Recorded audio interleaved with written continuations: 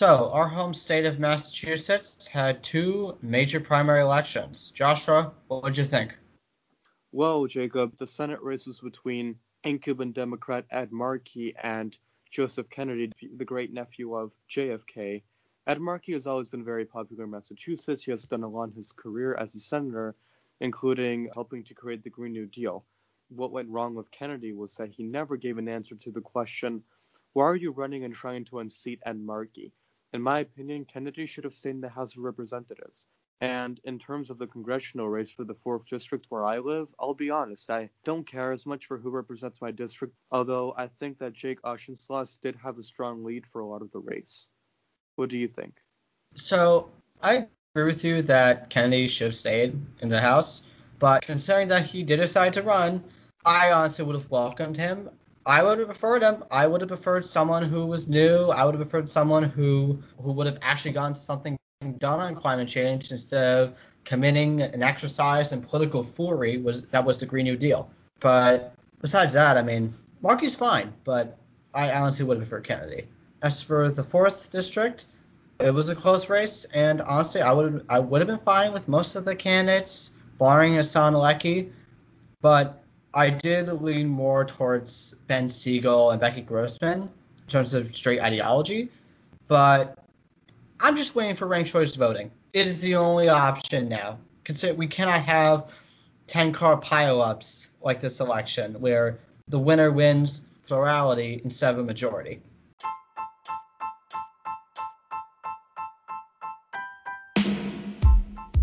Hello, I'm Joshua Graceberg.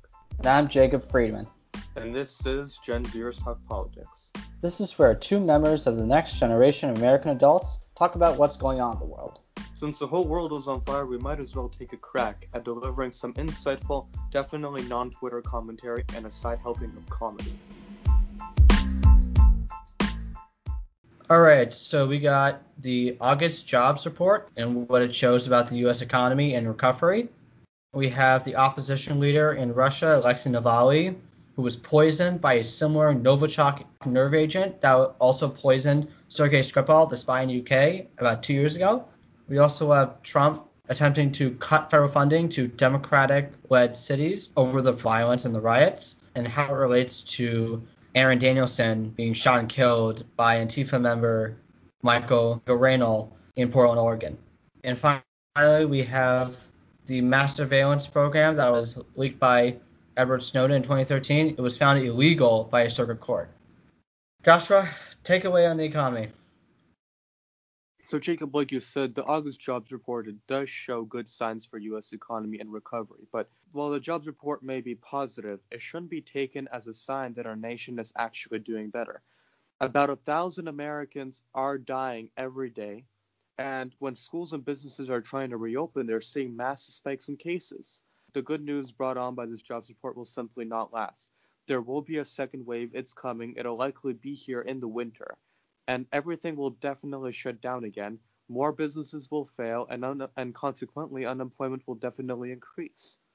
I mean, you're right. And top it all off, we have the eviction crisis. The CDC has suspended evictions for low-income housing and for people who do not have other reliable options, but that's not going to help on a mass scale. We need actual federal money dedicated to helping landlords and renters stay afloat, because if we just do the moratoriums on evictions, if we keep delaying the inevitable, the fees are going to pile up and the bills are going to pile up, and everyone's going to lose money. For all the unemployment's now sub 10%, the stock market hit new highs on Thursday. I mean, even though it did go down Friday, there is no you're right. This is not going to last. This is a temporary bump in approval that is going to fade into dust. Agreed, but I definitely think that Trump's trying to use the good short-term news to his advantage. As long as the good news lasts until Election Day, then I think he's all good and satisfied with how the country is doing. Considering that November is prime for flu season and all the other transition from fall to winter, I honestly don't believe there's going to be much to celebrate coming into election season for the economy. There's very little to do. Our next story is that Valley was poisoned by a similar Novichok agent that had poisoned Sergei Skripal back in England. So Jacob, what did you think about that? Well, clearly this is just another day in Russia. Every world leader but the president of the United States has called Russia out on this. But barring that, the U.S. should be giving this guy full diplomatic protection. We should be cooperating with our European allies on what to do with him. We need to fight back against the Russians. They're battling our elections. We should be the shining city on the hill and actually help democracy. Now, I'm not saying we should interfere in elections. That would be counterintuitive. What we should do is support democracy efforts in Russia. Voice of America is an important tool for spreading democracy as it was during the Cold War. Given that the Russians are using the same type of agent they used on Skripal, we need to bring this to major international attention. Consequences must be made clear for pulling the same stunt twice. If they can do this in England, they can do this to their opposition leader. They're gonna keep going. They're gonna escalate this, and we need to do something now. Well, Jacob, going back to your point about bringing democracy to Russia, based on what I know about Russian culture, Russia is not exactly a place where democracy would work, if you know what I'm saying. For centuries and centuries and centuries, the Russian people and Russian culture has developed around authoritarianism, going back to the monarchies, the Romanov dynasty, the Soviet Union, and even now. And adding more democracy to the Russian system, I just don't think will benefit Russia. Because I just think that Russia has so much, really throughout most of its history, has been authoritarian nation. And do you remember? I mean, this is a little different. This wasn't exactly bringing democracy, but do you remember Glasnost when Gorbachev tried to reform the Soviet Union and it ended up collapsing? Yes. This kind of, in a way, supports my point because the whole country really, it was held together by fear and by tight control. And when that was being taken away, it all kind of fell apart. And in a way, I think that's what really holds Russia together. So I just don't think that democracy in Russia would work. So what can we do? What can the United States do?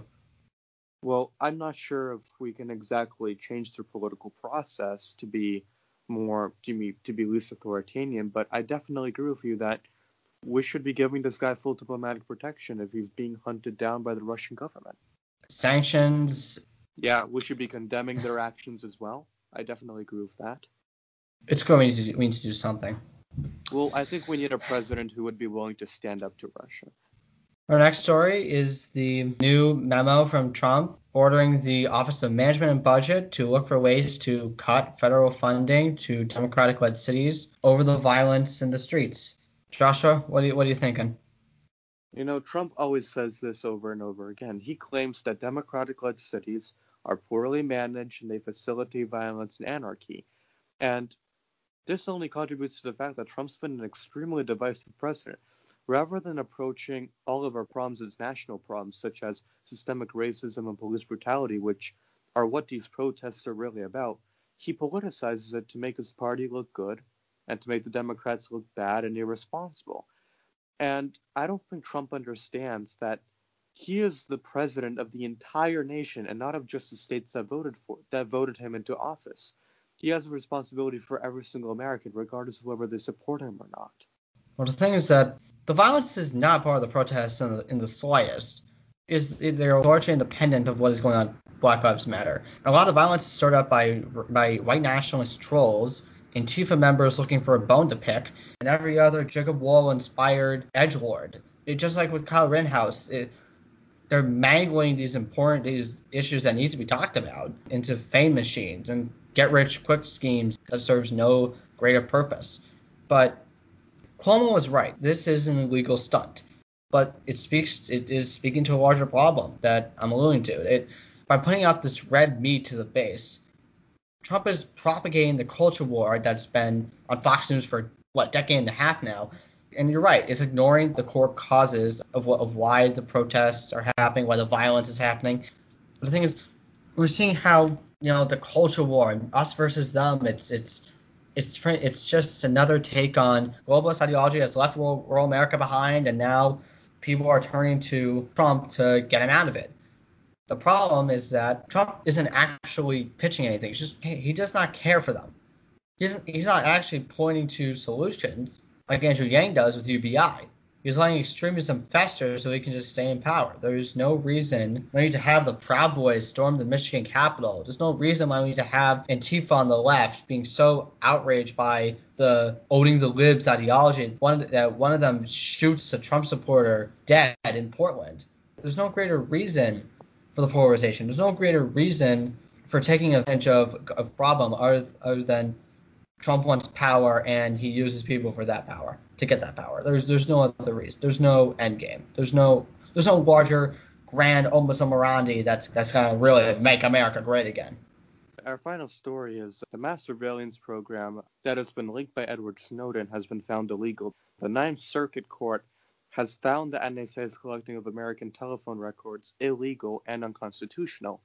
They claim this violated the Foreign Intelligence Surveillance Act. And this kind of makes you once again ask the question that's been on everybody's minds for a very long time.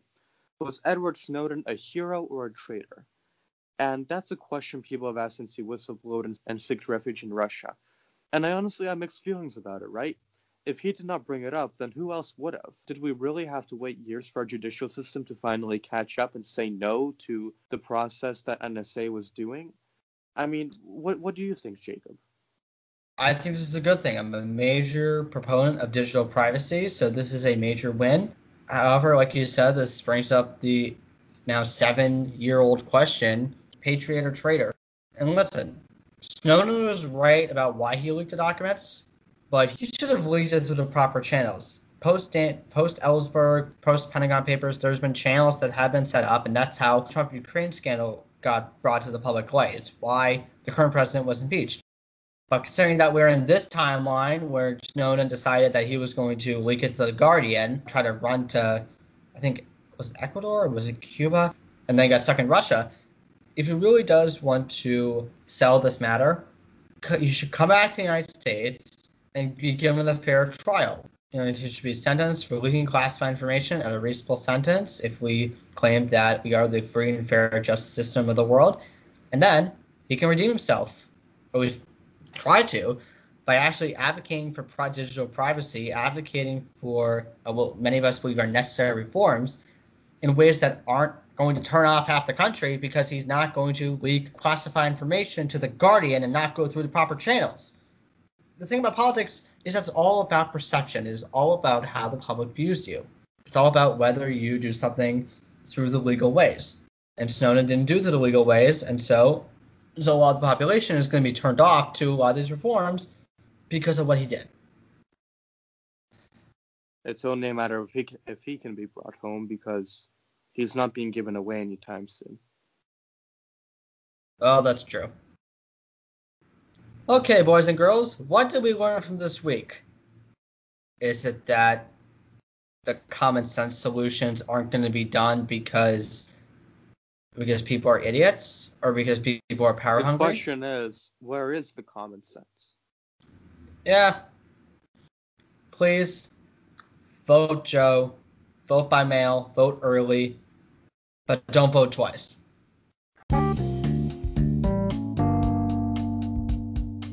And that concludes this episode of Gen Zers Talk Politics. Be sure to follow us on Facebook, Instagram, and Twitter, and send us any and all questions regarding the news or politics, because your questions make the show. Thanks for joining us, and we hope to see you next time.